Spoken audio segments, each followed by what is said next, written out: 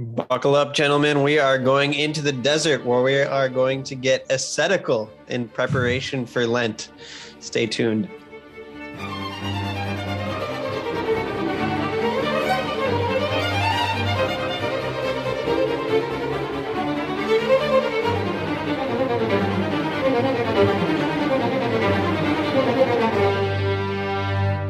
Hey everyone, thanks so much for joining us to another episode of The Catholic Gentleman. We've got an amazing priest, Father Innocent, with us today. Before we get there, we are your hosts, Sam Guzman and John Heinen, here at The Catholic Gentleman. Again, so grateful that you are with us. If this is your first time, please click subscribe, click that bell button so that you can get notified anytime we come out with a new episode. If you're listening to us on a podcast player of choice, subscribe so you can get those notifications as well.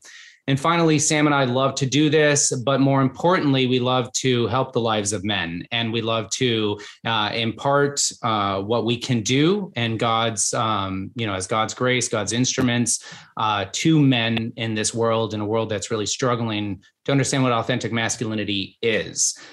So if you have been inspired by The Catholic Gentleman through the memes, through the blogs, through any of these shows, we greatly appreciate you heading over to patreon.com/Catholic Gentleman and discerning giving to us. Any amount, $5, $10, goes a long way for us to continue expanding this ministry. So again, like I was saying, we have Father Innocent Montgomery on the show today. He grew up in Lincoln, Nebraska as one of a triplet. And his triplet brother is also a priest with him in the same order, the CFRs. He attended St. Gregory the Great Seminary for his undergrad in philosophy, and he entered the friars in 2007, spent many joyful years serving the homeless and drug addicts in St. Anthony's Shelter there in the Bronx. And he made his final vows in 2012 and was ordained a priest in 2016. His master's thesis work in seminary was Christological anthropology. He now serves as the postulant director there at the CFRs, which is the Franciscan Friars of the Renewal, if you don't know. He's accompanying the young brothers in early formation as they learn how to pray, live in fraternity, and love and serve the poor. One of his greatest joys is to bless people in their identity as sons and daughters of the Father. Today, we're going to be addressing sons of the Father. So, yeah. Father Innocent, thanks so very much for joining us. How are you doing? Hey guys, I'm so humbled to be with you guys. It's such a gift. I'm ready to dive in. It's awesome. Well, we're so glad you're with us. And I'm so happy to hear that you're still living in your baptismal innocence. I mean, it is really a miracle. And we heard the stats about you though, just kind of the facts, in your bio there. But you just hit a big milestone as a priest. Just tell us a little bit about your life and what really brings you joy, and maybe what some struggles are. But you've been in the CFRs for quite a while now. Yeah, and it's funny you bring up my name. It's a thing, right? People have never met anybody who's named Innocent before, right? And I wasn't born with that name. Spoiler alert. But yeah, exactly. Well, that's not. I mean, it's funny. My name is Father Innocent. My triplet brother is Father Angelus. So right, you guys know that means angel and innocent. Yeah. And my mom was like, obviously no one consulted her before they gave us our religious names. But yeah, again, I'm just coming out. It's pretty funny. I was telling in show prep, I'm just coming off of a 30-day retreat. And so I'm joking that I have a lot of pent up spiritual energy. So if it just kind of comes out, just be warned. But I love being a friar. I love being a priest.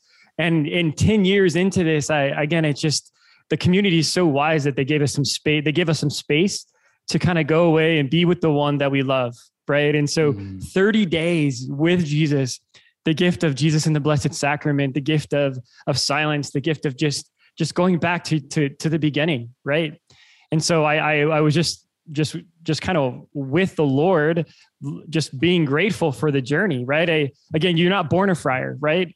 I grew up in Lincoln, Nebraska, and I know you guys probably know, but it's a blessed place to grow up. It's a great diocese. Yeah. And the gift of the priesthood was a real part of my journey. There was at least 10 to 12 young Catholic priests at our high school. Mm-hmm. Right. And I remember being a freshman in high school, and I never really had contact with the gift of the priesthood. And I met these men who were just on fire and who you could tell were just prayerful, and they were just all in for the Lord. and they were just giving their lives in such joy and like their humanity, right? They weren't weird. Their lives were attractive. And they had something. I was like, whoa, there's something different about these men, right? And they were just faithful priests. And I remember as a young high school kid, I think vocations are kind of caught.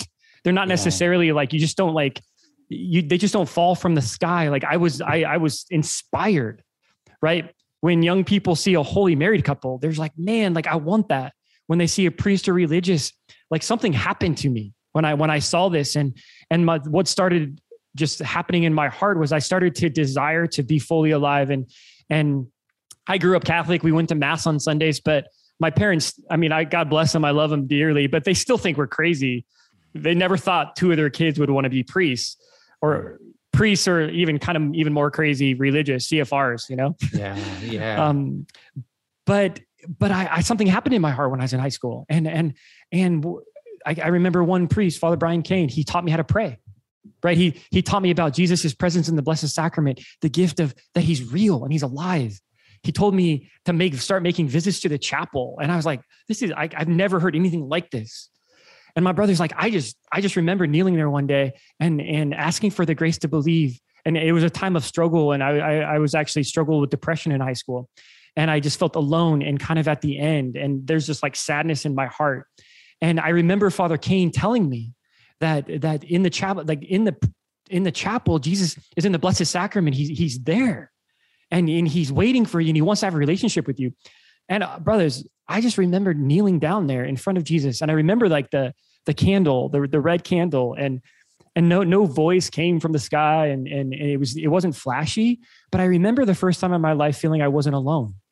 I remember Jesus in the Blessed Sacrament. Jesus like broke into my life, and that changed everything, right? I began to visit the chapel more, and people thought I was weird, right? I was like the football player. I was in the plays. People just didn't have a context for this. And I just remember spending more and more time with Jesus in the Blessed Sacrament, going to daily mass. And my brother and I kind of had this conversion at the same time, just growing in our faith.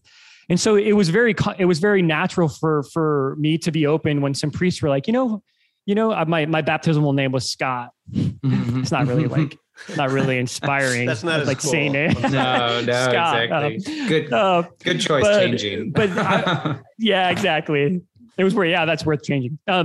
So I just had these priests encourage me to be open to giving my life to God and to following Jesus, right? And again, as my prayer developed, I went to diocesan seminary, which was an incredible experience. But it was in this time, and I guess this is the main kind of thrust of my religious call is I love the diocesan priesthood. All my best friends are diocesan priests, and they're just holy men.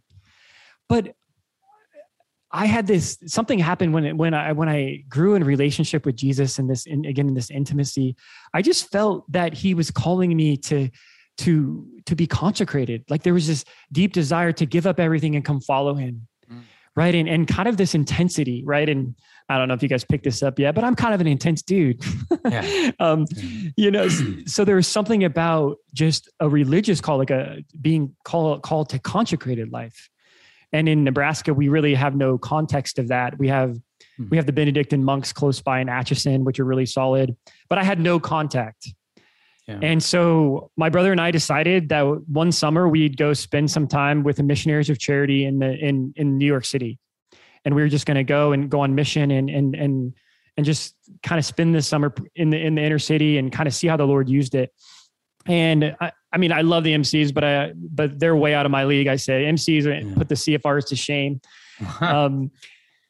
But the last day of our summer camp with the kids, this crazy looking man in a long beard and with a gray robe walked in. And I was just had that experience of being captivated by this man's witness. Yeah. He was in love with the Lord. Again, he was all in. You could tell he was a man of prayer. His joy just like flowed out of him. You could tell that something was happening in his heart, that he knew Jesus in a really personal, particular way.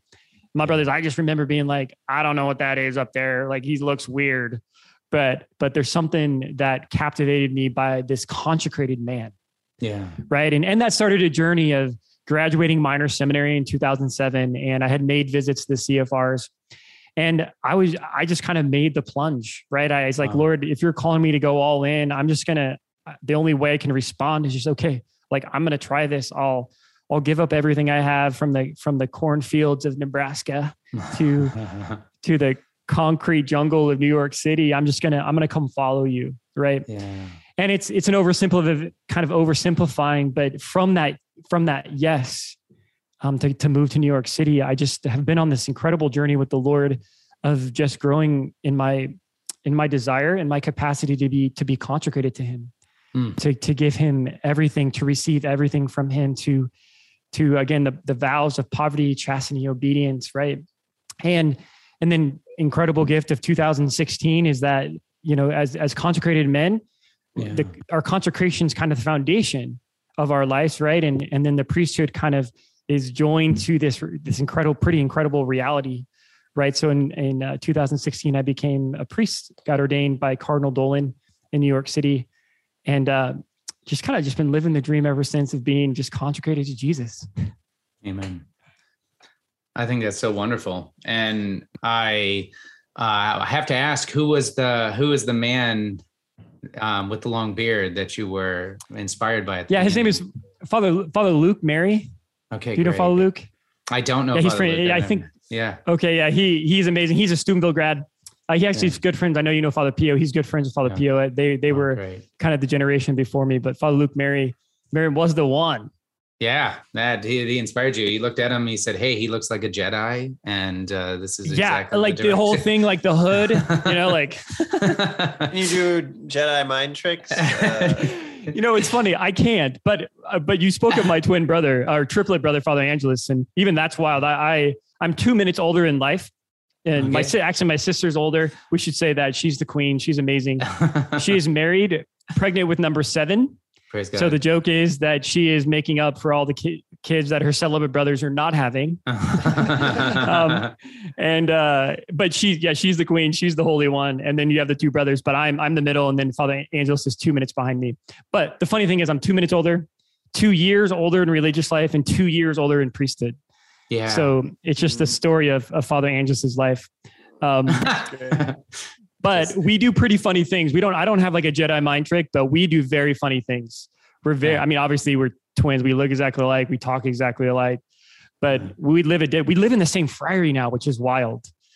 People get confused often. I bet. But when we lived in different friaries, I'm telling you, it's so funny. We'd call each other at the exact same time. It was just always these funny things. I'm like, hey, I tried to call you. I just tried to call you. It was busy. It's just very funny. I will say 11 years into my marriage, same thing's happening with my wife, where we're just like sharing a mind almost, where like we think of the things at the exact same time and call each other at the same time. So, but that's beautiful, right? There's something awesome about that. That's really the gift, the sacrament of marriage. It's the two or the hearts and the minds are just becoming one. Yeah, exactly. Well, that's so cool. I mean, I really loved hearing your story, and now I can say your joy is very infectious, and I think it's awesome that as kind of like you're a novice master right now, so you've got all these younger guys coming in to the CFRs, and you get to mentor them and kind of lead them in this journey. And I guess what I'm one thing I'm kind of interested in is like. You probably meet a lot of people who are maybe discerning what's next in life, or who maybe have just decided to take the plunge into the CFRs, or maybe even people who like aren't anywhere on the religious radar. And in your experience, like what is the deepest longing of young men today? Like what is the hunger in their heart that is the missing piece, so to speak, that the people are really looking for? Yeah, that's a great question. I think of the young man I just sat next to on the plane coming back from my 30 day. I hadn't talked to anybody in 30 days. And I again, may be a parent, but I like to talk. I like to connect. Right. So this young man sat next to me, and very, very respectful and very talkative. And he actually joked. He's like, hey, I forgot my same outfit at home. That'd been weird if we would have been dressed alike sitting next to each other. Right. So he was very comfortable, and he's a fallen away Catholic, right? Grew up in Northern Connecticut, and God bless him. He went to went to a Catholic boarding school, but it was powerful for me because they were like, yeah, Father, like it was all intellect. And they didn't introduce me to God. Yeah. And he's still in his early 20s, and he's like, and I still haven't encountered him. Right. And so as I was speaking with him, and again, the longing of his heart, and he's very smart. And so he's doing, I think the Lord is using his journey of kind of the intellect, right? As we know, is a gift, and the Lord can use that to come deeper into the church or into encounter, right? But he also realized that you can't stop with our minds, right? You can't just think yourself into the church. You have to have experience of the heart, right? And it's both, right? The gift of this relationship. And the more and more I sat there and talked to him, I realized that he has no idea who he is, right? And I think that's the key, is that when I walk with our young guys in community, or I work with the poor, we work with drug addicts, or we go around preaching, and this sounds intense, but we're just experiencing an identity crisis all across the board. Men have no idea who they are. Yeah. They have, it's an identity crisis. They have no idea what their inheritance is, what they've been given by God.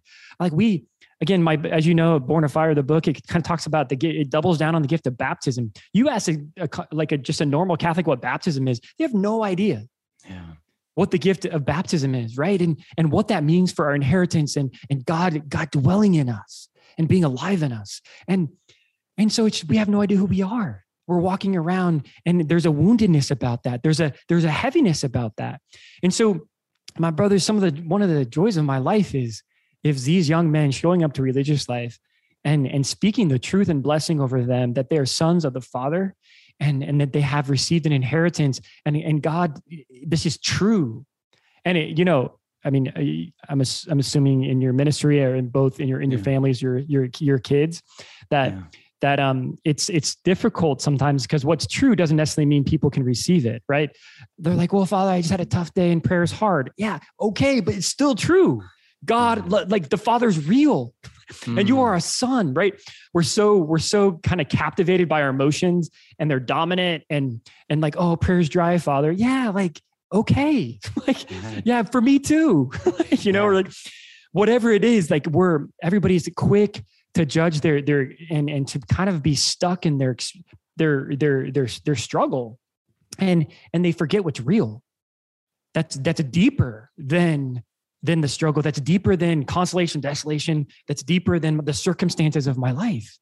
It's the truth about who you are as a son and daughter of God, and people are longing for that. And so, whether it's with my postulant brothers and novice brothers, or whether it's in the confessional, like when you just speak the truth and bless people with the gift of who they are, they're like, Father, like just no one's told me that. Or just one young man was like, Father, could you say that again? Just tell me again, right? Yeah. So I think that's the big thing. It's an identity crisis, and young men and women just long to know who they are, and for to have fathers and mothers who just bless them into that. Yeah. I had an experience like that in the confessional once. I was just having a really hard time in general, and just kind of poured my heart out in confessional, and I was just kind of expecting it to be like just like a lot of other confessions, where it was like, I forgive you, and just go in peace or whatever, and just kind of like a quick perfunctory thing, just kind of like, it's confessions. They sometimes are fantastic, sometimes they're just kind of rote. But in this case, the priest, I was kind of hanging my head, like all discouraged, and there was no screen this time, so it was just kind of a face-to-face thing, which I'm not, I don't normally experience. And it was this wonderful priest from Africa, and he said, what is your name? And I said, Sam. And he's like, Samuel. He's like the prophet. And he's like, look me in the eye. And I looked him in the eye, and he's like, God is blessing you or whatever. And he like put his hands on my head and like just said the prayer, and just like such a beautifully fatherly way. Like it was just so transformative. It was like a true blessing, fatherly blessing, like you're describing, that was totally different than anything else I had experienced in confession before. And it was truly wonderful. Like it was just the kind of thing that you just kind of like tears came to your eyes. Like yes, this is what I've been longing for, and the father breaks through, right? The gift of the sacraments is that the father, like the heavens are opened and you're like, you get a glimpse of the way the father looks at you. That's Sam. It's just amazing. Yeah, it is. And I really like, Sam, what you're bringing up with experience, because that's what I was thinking too, because we see this in our ministry all the time here, is that men don't know, who they are. They don't know who they're supposed to be or who they're called to be. And as such, they put on all sorts of false images or false personalities of life, that's filled with fear, and it's filled with, unknowing, and filled with, a certain sense of inward loathing or sadness, within their hearts.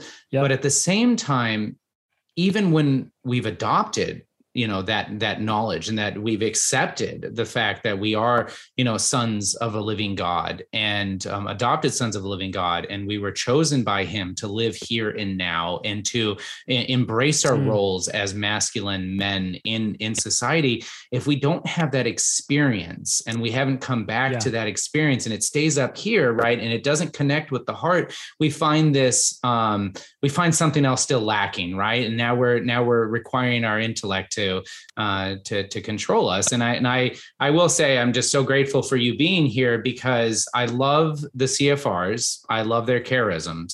Your charism. I had a, let's call it a prejudice, right? My spiritual director for 4 years, who was a great man, was a TOR.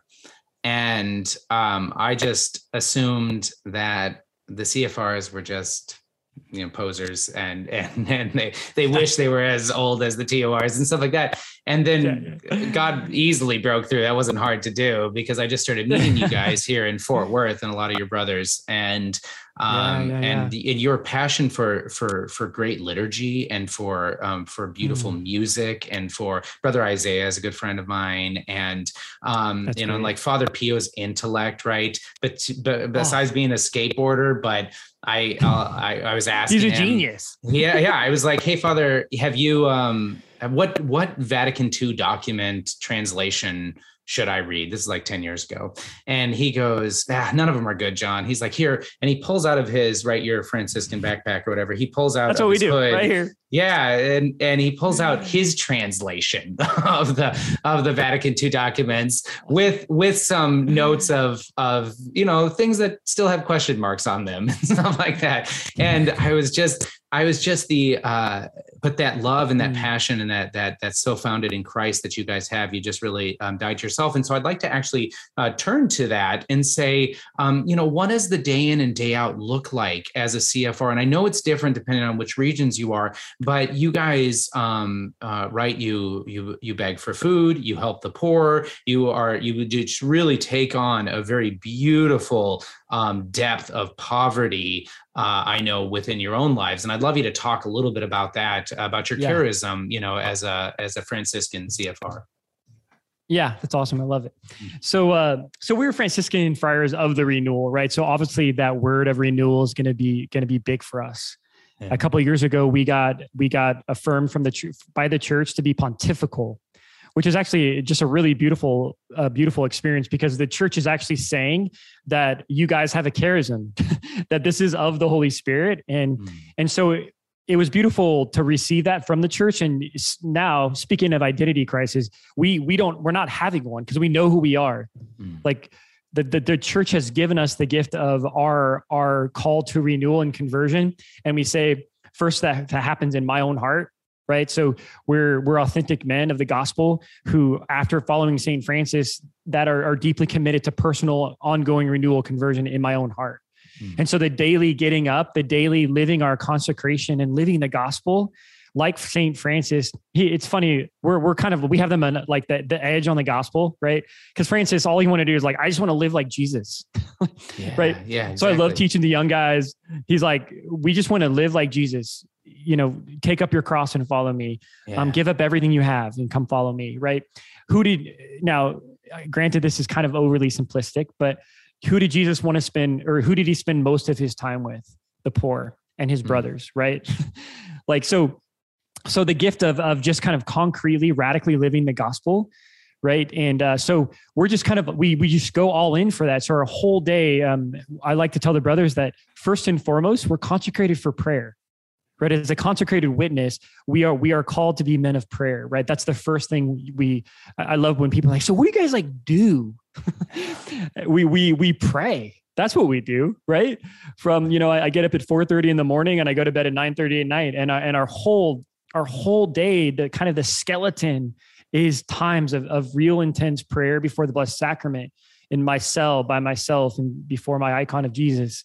And we pray the Liturgy of the Hours. We have Mass together every morning.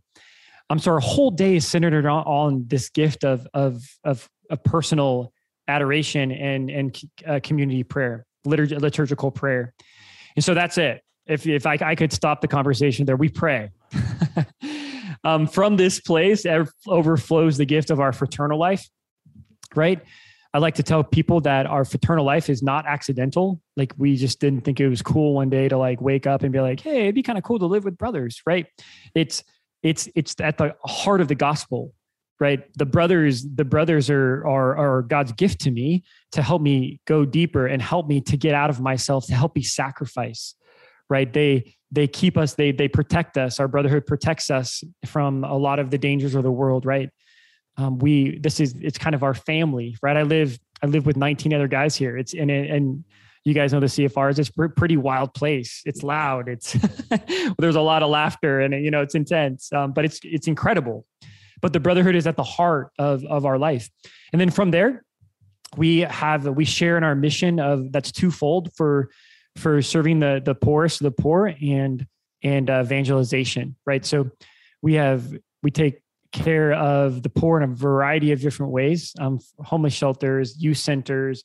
Our new thing during COVID was we're just kind of doing street walks, evangelization to drug addicts and giving them food and praying with them. And it's wild. I love every minute of it. Yeah. And then also evangelization. We're preachers. We go around, travel the country, giving parish missions and talks and youth retreats. And so, so this is kind of our consecrated life. And again, the expression is very obviously at the heart of it is the way St. Francis lived, and the way we can live that kind of to the best of our ability in 2022. Awesome.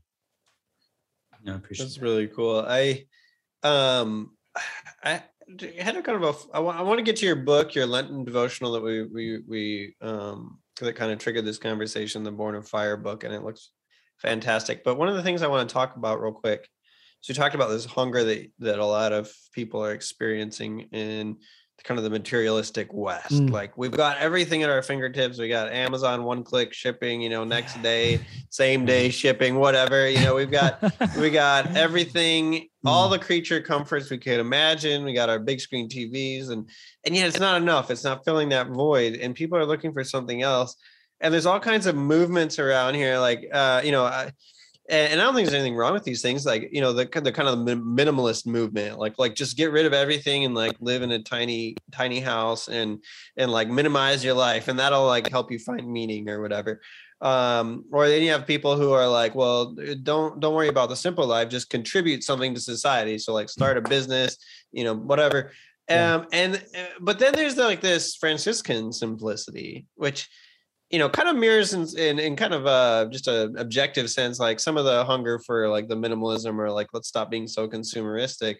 But yeah, there's something more there. And so I just wonder if you could talk about simplicity for a minute. Like, why this radical poverty? Why this give up everything and just kind of live on in this intense edge of life and just be among the poorest of the poor? I mean, it may not be as cool, like, you guys don't wear black turtlenecks or anything, but you're still living a radically simple, minimalistic life in a sense. So like, what's the attraction there? And like, what's the purpose behind the simplicity, if you will?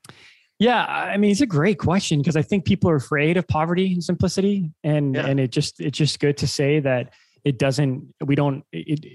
the gift of evangelical poverty, gospel poverty that we're all called to follow, it doesn't all look the same for everybody. Right. But we can't deny the fact that Jesus, when he calls his followers, I always say, like, he says, give up everything, but also he says, take nothing for the journey. right? And when he says, I'm going to send you like lambs among wolves, but take nothing for the journey. You're like, hey, I don't get that. Like, I'm not into that. Like, I'm just going to get devoured by this world, but take nothing. And brothers, here's the Franciscan sweet spot is that Francis went all in for Jesus, right? So he cleared the way, like get stuff out of the way, not because he didn't like stuff. It's because we can't deny the fact that the world has an effect on us. And if I fill my life with other things, then silence is really difficult, or prayer is really difficult, or being attentive to my brothers is difficult. And so if we fill our stuff with the world, we can't deny that doesn't have an effect. Right. And so the Franciscan sweet spot is poverty, like sad poverty or poverty and with no relationship is just like miserable. Right. But you clear stuff out of the way. Why? Because we believe that if we lean into this gospel simplicity and poverty, then there's space for a deeper intimacy with the living God. And there's a holy space where I can receive the silence in a deeper way, or I actually spend more time in prayer, and I start to lose attraction for worldly things or for sin, right? Sin, you just don't like conquer sin. Sin is loved out of us. It's in relationship where I'm like, I just like we lose our appetite for sin or the world because our relationship with Christ. Right. So that's why, it's a simple answer, but poverty and simplicity, we're kind of afraid of it. Like, I have to give up all these things and I'm just going to walk around like empty all the time. It creates a space for relationship. That's my big thing in formation. Like it's all about relationship and identity. And from that place, then we can be like St. Paul. Like I can rejoice and be sad, or I can eat a nice meal. Like when I was recently visiting the Vinas, and they're an incredible family in the Fort Worth area that you guys are connected with. And it was just beautiful to be a part of their family. I was coming from my silent 30-day and kind of simple and being just letting myself be loved. And they're like, do you want ice cream? I'm like, yeah, I want ice cream, But awesome, I can just live in freedom and be like, yeah, like the Father's caring for me here. Right. So the simplicity allows us just to be ourselves, live in relationship, and we're not threatened or controlled by things of the world. Yeah, it reminds me of something Pope Benedict said. I wish I had the exact words in front of me, but it basically said something like, a lot of people are afraid to open the doors to Christ because they're afraid they're going to lose everything that matters to them. But he's like, you will keep everything that matters to you, and you'll get so much more, in a sense, like when you choose to follow him in that way. And I think from the gospel, or excuse me, the poverty and the simplicity, I think it's only a kind of effective by witnesses, right? Yeah. You can, again, poverty can be an idea, or simplicity can be an idea, or relationship with God, or we're going to talk about the book, like baptism, like, but if it's just an idea, like I can't fall in love with that. I can't fall in love with an idea. Like and agree again, the gift of the intellect and the Franciscan kind of like, hopefully like a kind of an integration of it all. But when those things are, the world is kind of cleared out, then I can fall in love with the living God. Yeah. On a day in and day out basis. I think that's really awesome. So, I appreciate you sharing that. I do. Let's turn to the desert, and let's turn to where we really remove ourselves from everything, including the comforts of a bed or a blanket or anything like that, and we go into the desert. And so you've written a really powerful book, Born of Fire, and I'm glad that we're able to release this episode before Lent, right? Because the book is for Lent, and we're going to go into it. But for our listeners here, don't be caught unaware, right? Don't be caught off guard that Lent comes March 2nd of this year, Ash Wednesday. And a lot of people are needing that guidance. You're needing that roadmap. You're needing that help. And Father Innocent, you've laid it out here. But before we go into this, what inspired you to write this roadmap for men, which my wife will probably do it with me, but for men, this roadmap here, I'd love to hear about your experience. Yeah, it's awesome. Thank you. I have a lot of fire in my heart for this. We're actually doing our own podcast episodes on the book, and So we've been doing those recently, and I just get fired up, and the brothers are like, man, there's something going on. There's some fire in you for this. So yeah, it just means a lot to me. So this whole experience of Born of Fire, going into the desert, or kind of organically developed in my experience of being a formator for the friars. And as I was invited by the community to be a spiritual father to these young men as they enter religious life, I became very aware of their deep desires and how good they are, and how the capacity of their hearts to enter in and to go on this journey of formation. But one thing I realized, that this generation, and you could talk all about this in different ways, but this generation particularly just needs a lot of attention and a lot of intentionality, right? Formation or fatherhood, motherhood, forming children doesn't accidentally happen. You guys know that it takes a lot of intentionality, and we have to be very focused. And with the world we live in, again, with the identity crisis, is that we have a lot of people walking around who have no idea who they are, and they don't really know where the way out is, right? And so when I started walking with these young men, one thing that's again right from the gospel, which is like the simple pitch for it, which I'll get to, but one thing I realized is that formation and to foster an encounter for these young men with God, it's going to have to take place in a drastically different way from what they're used to. Yeah. Right. We have a technology kind of saturated culture. Guys are coming in religious life beat up by the world. I hope that doesn't necessarily scandalize you guys, but young men are coming more and more today, and they're beat up by the world. There's really no young man that's like untouched by the world these days. And they're wounded, and their self-confidence and their self-awareness, right? They're just, we call it, as CFRs, we call it psychological fortitude. Guys aren't that tough, right? They just don't have, this is not necessarily naturally being formed into them by the culture, right? And so we're coming in and we're like, these guys, man, they're such good men. But my two rules is like, don't be weird, and don't be soft. Like, we need guys to be able to make a gift of themselves and to offer not only their hearts, but their lives. Right. A lot of your guys' fatherhood, it's so demanding. It takes everything from your schedule, from the sacrifices of work, from the sacrifices of getting up in the middle of the night, as a father, you just have a ton of responsibility, and it's difficult. And so how do you help guys, inform guys to make a gift of themselves as sons of God, right? Yeah. And so this is what I'm noticing. And so the guys need just kind of this drastic kind of reorientation. And so we learn from Jesus, and we learn from basically salvation history, that God likes to do this. He likes to call his chosen people away and to provide these concrete circumstances where they can let go of everything, be purified, and learn how to relate and live in relationship with him in a new way. Right. Mm. So you guys know that, right? It's all over scriptures, the time of purification in the desert. And obviously, to keep it simple, what I'm inviting people to during this Lent is to go to the desert with Jesus, right? So many of my Lents, it's like my own kind of spiritual Olympics, and I kind of just decide what I'm going to do, and I'm just really self-focused, and I start living Lent, but it's not in relationship.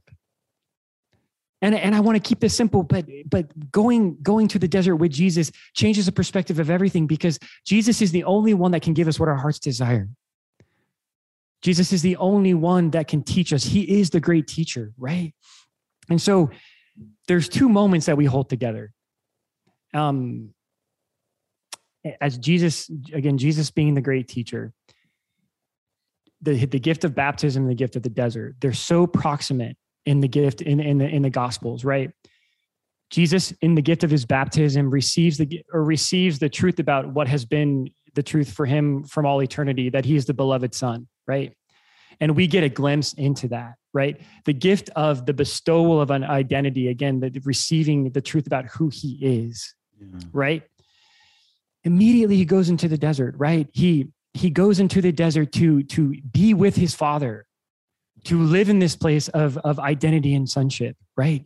And he makes the waters holy for us, but he also makes the desert holy for us. And he's doing it to give us a glimpse in what it means to be a true son, what it means to leave the world, to leave the comforts, to leave the noise, and to bring us to the place before the Father. So this is the movement, and this is what I invite my young brothers to, is that we're going to leave everything behind, and we're going to go to the desert with Jesus, and we're going to face God and face ourselves. And we're going to be in a place of receiving the gift of who we are, maybe for the first time in our lives, but Jesus is going to be our guide, and it's all going to be about identity. Yeah. No, it's so great. And it's really broken down well in this book. Sam, sorry. No, yeah, you're fine. I guess I'm just wondering, like, so there's this powerful like identity as a son and like being confirmed in that. But you mentioned some of the wounds that, in our culture and stuff like that. But what would you say in your experience? Because you preach this, you teach this, you live this. Like, what are some of the obstacles that men face to, again, not only knowing this identity as we were talking about earlier, but feeling it in a deep way and like being really transformed by it? Because you can know, like, oh yeah, I'm God's son, and that's why it's cliche for a lot of people. Like, oh, okay, Father. People talk about identity all the time. Oh, I'm a son of the Father. It's great, right? People know it all the time, and that's why I think the criticism of this idea or the book is like, oh, just another book on identity. Oh, everybody's, Father's just going to tell us again that we're beloved sons, right? So it's a great question. Like what's different, right? And I think I love that question, because what happens in the desert, it becomes, when you leave everything and you have to enter into the desert, the difficult, the challenge, the sacrifice, there's no comforts in the desert. And that's what I love about it. When you literally have to let go of everything and you have to face God and face yourself, then that's when things start to come up. And what's interesting, what's just interesting, Sam, is that there's just a reality that self-reliance breaks down pretty quick in the desert. And I think that's that's probably just one of the most poisonous things of masculinity is just self-reliance. It's an orphan spirit, actually, right? So the orphan, if you don't know you have a father who's good and love you and is gonna give you everything and bless you and gonna protect you, then you start living as an orphan. And the poison that gets in is that I got to do it by myself. I got to protect myself. I got to provide for myself. And so the whole orientation of your life is turned in on you. Yeah. Right. And again, guys, bring that into religious life, the self-reliance, right? But my brothers, if that's not broken, then how can you ever live in a relationship with God and in this radical openness and dependence and receiving everything? When the Father says in the prodigal son, everything I have is yours, like you could just meditate on that for the rest of your life. Yeah. But if you're closed in and insulated and self-protected, you can't receive that. Yeah. Right. And so in the desert, I love it. And this is funny because you guys probably picked this up by now, but I'm an intense guy and I love life and I love the Friars. Yeah. But we go for it. And I just harder's better and the intensity in the desert. And we're really pushing guys in this, what we call the challenge zone, right? You don't want guys to panic. You don't want guys to psychologically break down. That's the panic zone. Formation doesn't happen there. You want guys to live in the challenge zone where there's just no comfort and they're constantly having to lean into all the challenges.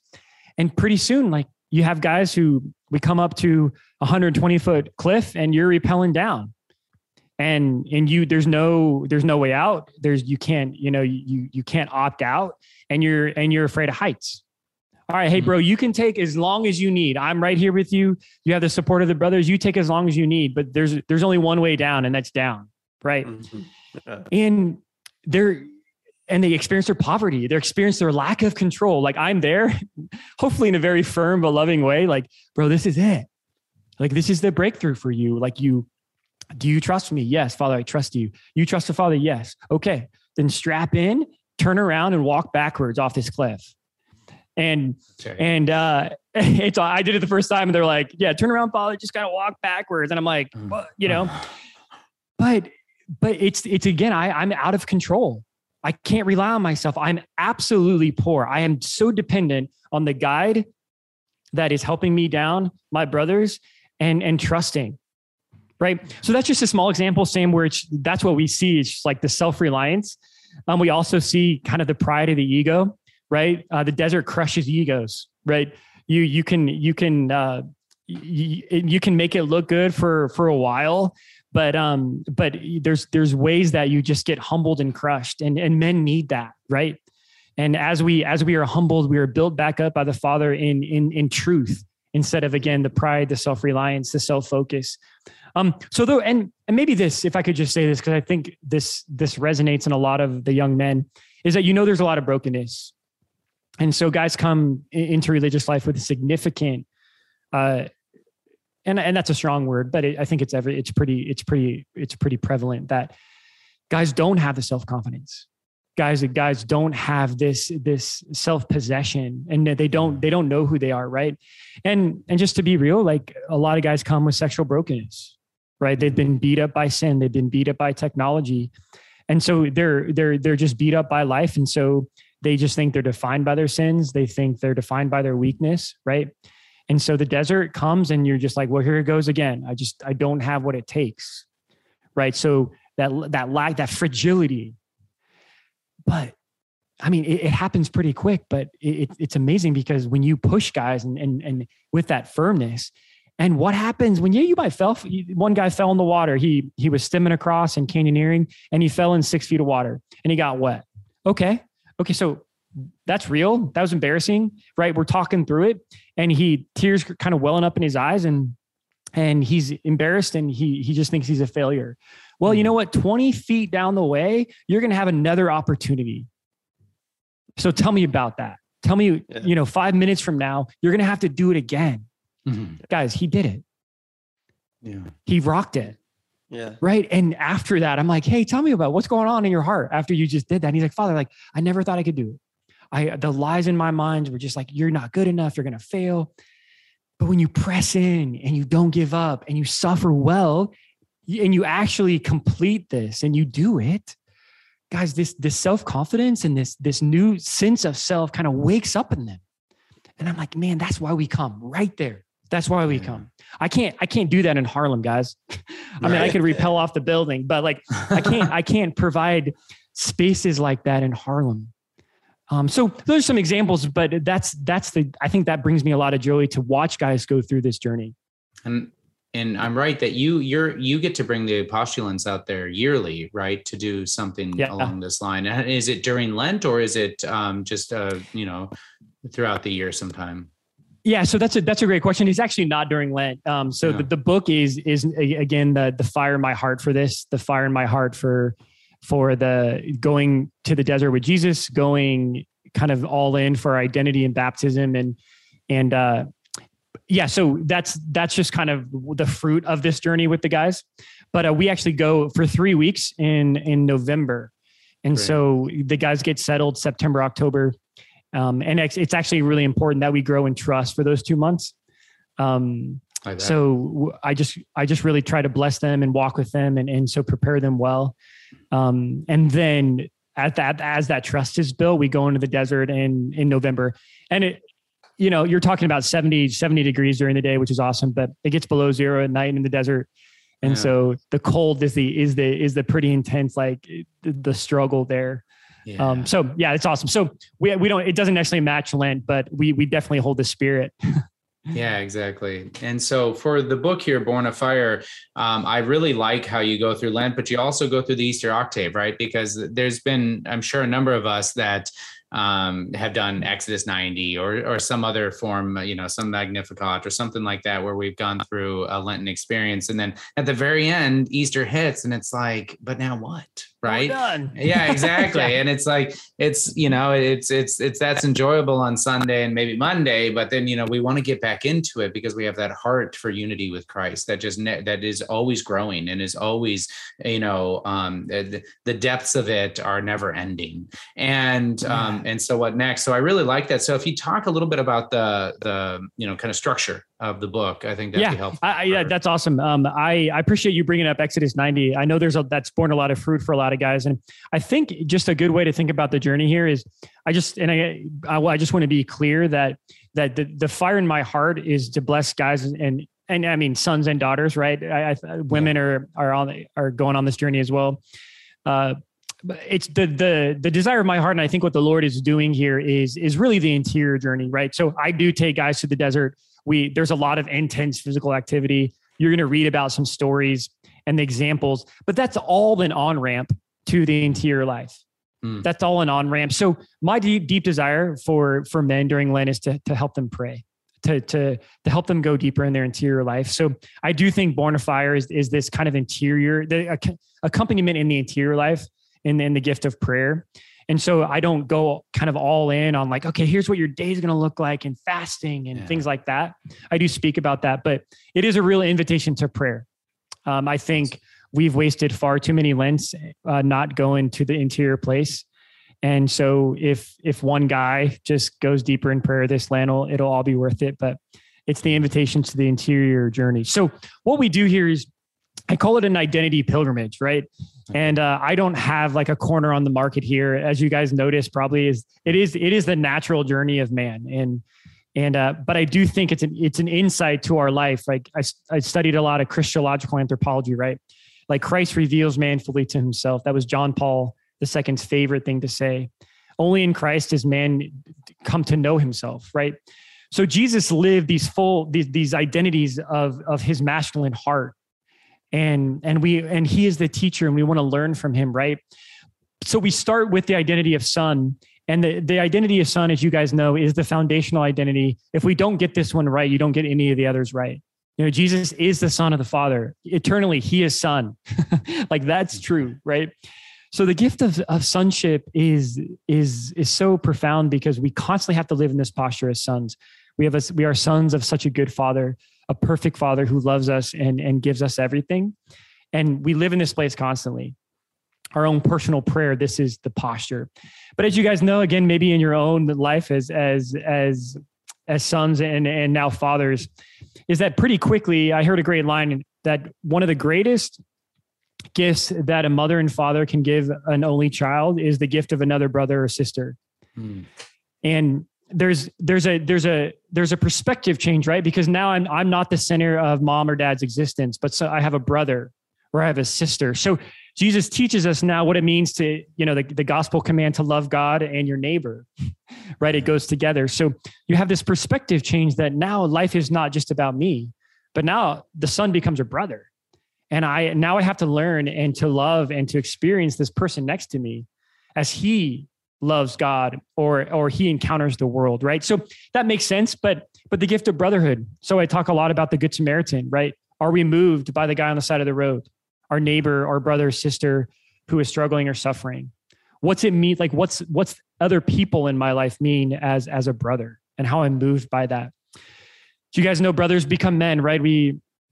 That pretty can be awkward, but important time of our life where we grow into manhood. We recognize that the deepest desires of our hearts and what it means to love and to sacrifice. So I have the whole third week is about just being a man. I introduced that term grit, right? Passion and perseverance. Men have to be able to do hard things and to give themselves, right? So what it means to be a true man. Before you can be a spouse, right? You got to be a man. And so that the gift of that masculine heart allows us to become spouses, which was the next identity. The gift of spouses is very obviously clear. Every man is made for a beloved. We are made to be men in love. We are made to be captivated by beauty, right? I love teaching our young postulants who are called to be consecrated, right? Mm-hmm. They think that they just have to be like, all right, well, I guess I'll sacrifice marriage and it's a discipline and I'll just kind of suffer through that. But as consecrated men, we're made for a beloved too. It's a part of Jesus's heart to sacrifice himself for his bride and to have the one that your affections and your heart are focused on, right? Jesus is my beloved. He is the one that I've given my heart, my soul, my body to, right? And obviously the gift of that, the deep spirituality there, but I'm made to have someone who is the object of my love. and what that means to live that spousal identity, just like Jesus, who lays down his life in love for his bride, the church. So obviously, spouses become fathers, right? And just to note that I really think we have to be careful here is because in formation, especially in the church, I do think we talk a lot about sons becoming fathers, which is obviously good, but you can't be a father without being a spouse. Right. Like we talk a lot about fatherhood, but if you're not in love, if you don't grow in this relationship with your wife and go all in on being radically in love with your spouse or your beloved, like kids don't just make sense. It doesn't have a context. Right. So, the gift of a man becoming a spouse and spouses become fathers, like it's just beauty. It's just beautiful because it just flows through that love, right? So sons become fathers, yes, but we have to live in that beautiful gift of being a spouse, and in our context of our fatherly hearts kind of makes sense from there, right? If you guys took your wives out of the picture, yes, you're a father, but it doesn't make that much sense. Yeah. Right. And so that kind of the natural part of the identity pilgrimage. And then I add those 2 other weeks, being a mystic and being the new man. Yeah. And what's beautiful about being a mystic, I note in the book that it's not like it comes after you're a father, right? It's actually the identity that's kind of at the heart and the fire and the fuel for them all. And that's where we get the gift of our baptism, right? The indwelling Trinity, the mystical life that we're all called to double down on the promise that God lives in me, the power of the Holy Spirit. Pentecost happened for me and this is real. And so then I can live a mystical life with God in prayer, and I can be transformed by him. And so the gift of being a man of prayer. And then that last week of the Easter octave, again, I'm grateful for your feedback there, because it meant a lot to me that I don't want to stop at Easter. Like the Easter octave is celebrating and going deeper in what it means to be a man of the resurrection, to be a man to be the new man in Jesus. That's constant. That every time I receive the Eucharist, this happens in me. I'm the new man in Jesus. Go to confession. Every time I'm living the gospel, I'm this new man where the resurrection is happening. So that's the quick view. I'm sorry if that was kind of a longer view, but that's the identity pilgrimage. That's exciting. No, I think it's great. I love the how you laid it out for us here and any of our listeners, because now we all have kind of a precursor understanding of what we're getting into and that process that we're taking. And it's always very helpful for me. Yeah. So, awesome. That's some pretty profound stuff there. And I think everybody would benefit from this book, like you mentioned, women too, but this book is kind of oriented mostly for men, and I think that men need this. We need to develop our interior life. We can be so externally focused. We can be so focused on doing, and when you talk about identity, it's more about being. It's more about who you are when you're not doing things, and really all of our doing flows from that who we are in those moments of being. And so it's like learning to be a son is so essential to our journey. But I also want to acknowledge, and you've touched on this briefly, but I'd love to hear you expand on it. There's so much brokenness in our world today, and we think about so many young men's experience of fatherhood is tinged by bitterness or disappointment or even anger, where I remember went back a while ago when I was listening to such things, hearing a rap song where he was praising his mother, but he said, "No love for my father because the coward wasn't there." He said the coward wasn't there. Like, where's dad? He's nowhere in the picture. And he was, there's bitterness about that. Like, and a lot of times I think a lot of people didn't have a positive experience of fatherhood. And we bring that to our spiritual life, and it can lead to this scrupulosity or like this hidden resentment towards God as Father, or even just a sense of distance. And so I'm just wondering if you could just expound a little bit on how some of those feelings can be overcome. Like, how can young men kind of coming out of the cultural carnage of the world today can kind of overcome some of those wounds? Yeah, it's awesome. Great question. It's a real struggle, especially for men in formation, is that they are coming with real experiences. I was watching a documentary recently on fatherhood, and there was a spiritual perspective to it. And this great line was that this young man had spent the better part of 40 years trying to wipe the face of his father off of God. Right. And so we are dramatically affected by our own experience of fatherhood. The gift, I mean, just to understand like the gift of marriage and motherhood and fatherhood, you guys are icons of the Father. I mean, that is built into your spiritual DNA and the gift of your fatherhood, that you are icons of the Father. Just like Mary and Joseph, when Jesus looked at Mary, he saw the Father. When he looked at Saint Joseph, he saw the Father's gaze, right? Motherhood and fatherhood is this. I mean, think of like meditate on that. That's incredible. Like, what a gift, right? Your vocation, right? But we realize that with human weakness and human brokenness, there's significant woundedness and limitations, right? And so what God does, I think God has to spend a lot of time early in formation is to help guys to at least starting in with the spiritual life, to come into a place where we can receive in a new way the gift of who we are, right? And so I actually this happened to me personally with my own spiritual director, and my dad is an amazing man, but I, with just the pressure and academics and sports and things like that, like I grew up with an insecurity, like I got to be good enough and I got to look the part and do, like, you just kind of have this way of conditional love. And I just carried that into religious life, and I had to prove myself, and I had to please, right? And my spiritual director told me, as we were kind of walking through this, and I was talking about my dad and the struggles, and it was amazing. My spiritual director said, "Hey, listen, like, I think we just need to tell people early in the spiritual life when they're growing, yeah, okay, yes, your father struggled and there's limitations, but you have a Father in heaven now. I mean, you always had a Father in heaven, but now your focus is on him, right? We need to surrender our fathers and their limitations and let it be what it is. But you're not held hostage by that now, because you have a real Father in heaven who loves you and sees you and bestows this new life of sonship on you." And so that's obvious, but I just always thought that I was kind of carrying my relationship as kind of baggage. And when I came into this new relationship with this newfound grace with God, my Father, I was like, man, like, I don't have to I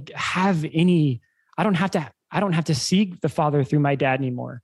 I don't have to be worried or kind of, it doesn't have to hinder the way I experience the Father. So it's a simple reality, but what I invite guys to early is just like, okay, like, we've been wounded, but we really got to surrender that, because we have a real Father in heaven, and he wants to necessarily kind of start over with you, and to give guys access to a living Father right now. And so then they can start being healed so they can receive what's true. Does that make sense?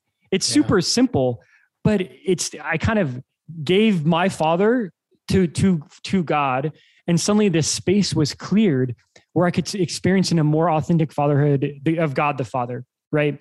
And so that helped me a lot. And I think, again, it's a real struggle in our day and age. And one other thing, if I could just say, is that when it comes to this, the grace of fatherhood, is that God promises to send us people to remind us who we are. Yeah. Right. And so, if you guys think of your own spiritual fathers, priests that have a profound impact on you, or even any religious woman, man or woman, but God sends us people to remind us who we are, right? And so I remember just, again, that priest in high school, like that was the Father's face, that was the Father's mercy, that was His presence who just encouraged me and reminded me who I was and taught me about the Eucharist. Sam, your experience of confession, like, yeah, the Father was just you had a glimpse. The Father was reminding you who you are, right? Mm-hmm. And so I think He promises to do that as well. And I humbly say that, like, that's one of the deepest desires of my heart for men in formation, is that maybe even in my own brokenness, that maybe they could get a glimpse of God the Father, that God could use this relationship to remind them who they are and to see them the way that he does. Yeah, I love that idea of surrendering our fathers to God's and kind of receiving that fatherhood. But I also think, as my experience of fatherhood, my father had his own brokenness, but I have my own brokenness too. And like, we can be insecure as sons. We can also be insecure as fathers, where I know I've failed as a father. There's been moments when I've overreacted or been too distant when I should have been engaged, or different things like that. My kids are young, but still that weighs on me at times. Like, am I the dad that I should be? Am I that icon of the father that I should be? And sometimes I feel guilty, like maybe I'm not, or and there's always room for improvement. But even then, like, to surrender our fatherhood to God and just to let him receive our children, and in spite of our own weaknesses and failures, I think I love that, because it's not your fatherhood. It's you have a share in God's fatherhood, right? And I tell a story in the book, in the chapter of fatherhood, where every significant challenge we have, every year we seem to have a pretty dramatic incident that happens.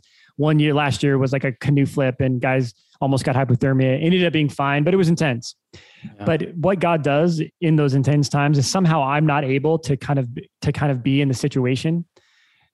The canoe flipped. I had to get out of my canoe to let one of the guys in. So I'm stuck on the other side of the river, and these guys are on the other side on the sandbar.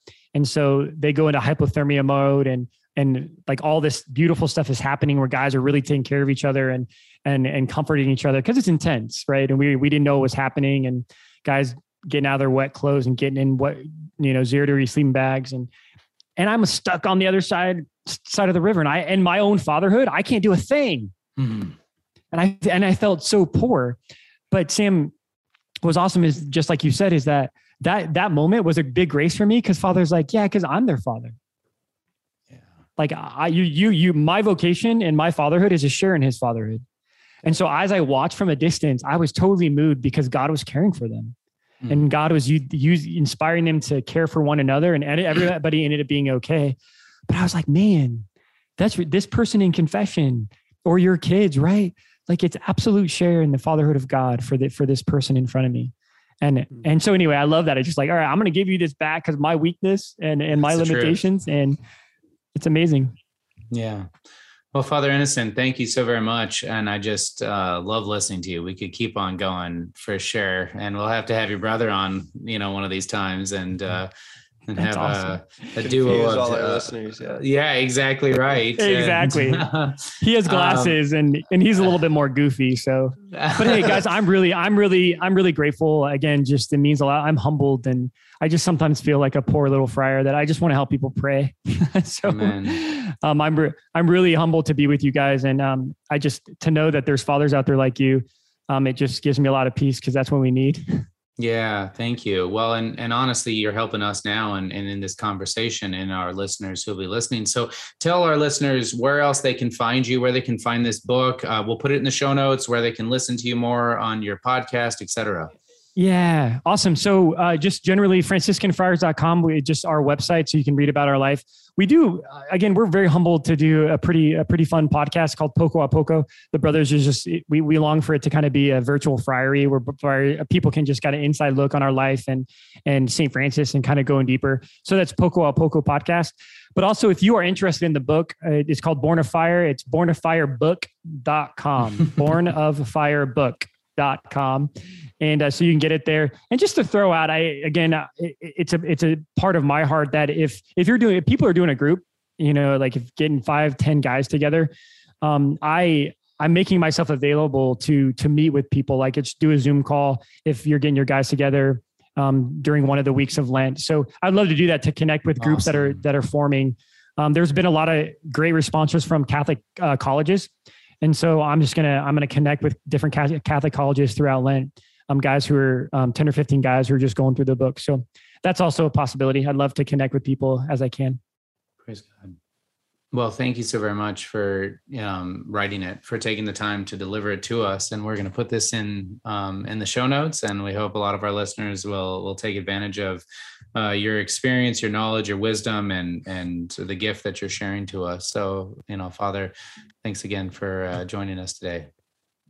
God bless you, brother. And can I give you my blessing? Yeah, please do. Yes, Yeah, please. thank you.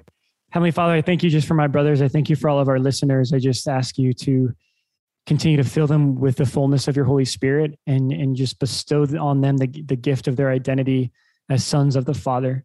And may this be the truth about everything for all of us, that we would live from this place in Jesus and with Jesus. And I bless all of you, brothers, in the name of the Father and the Son and the Holy Spirit. Amen.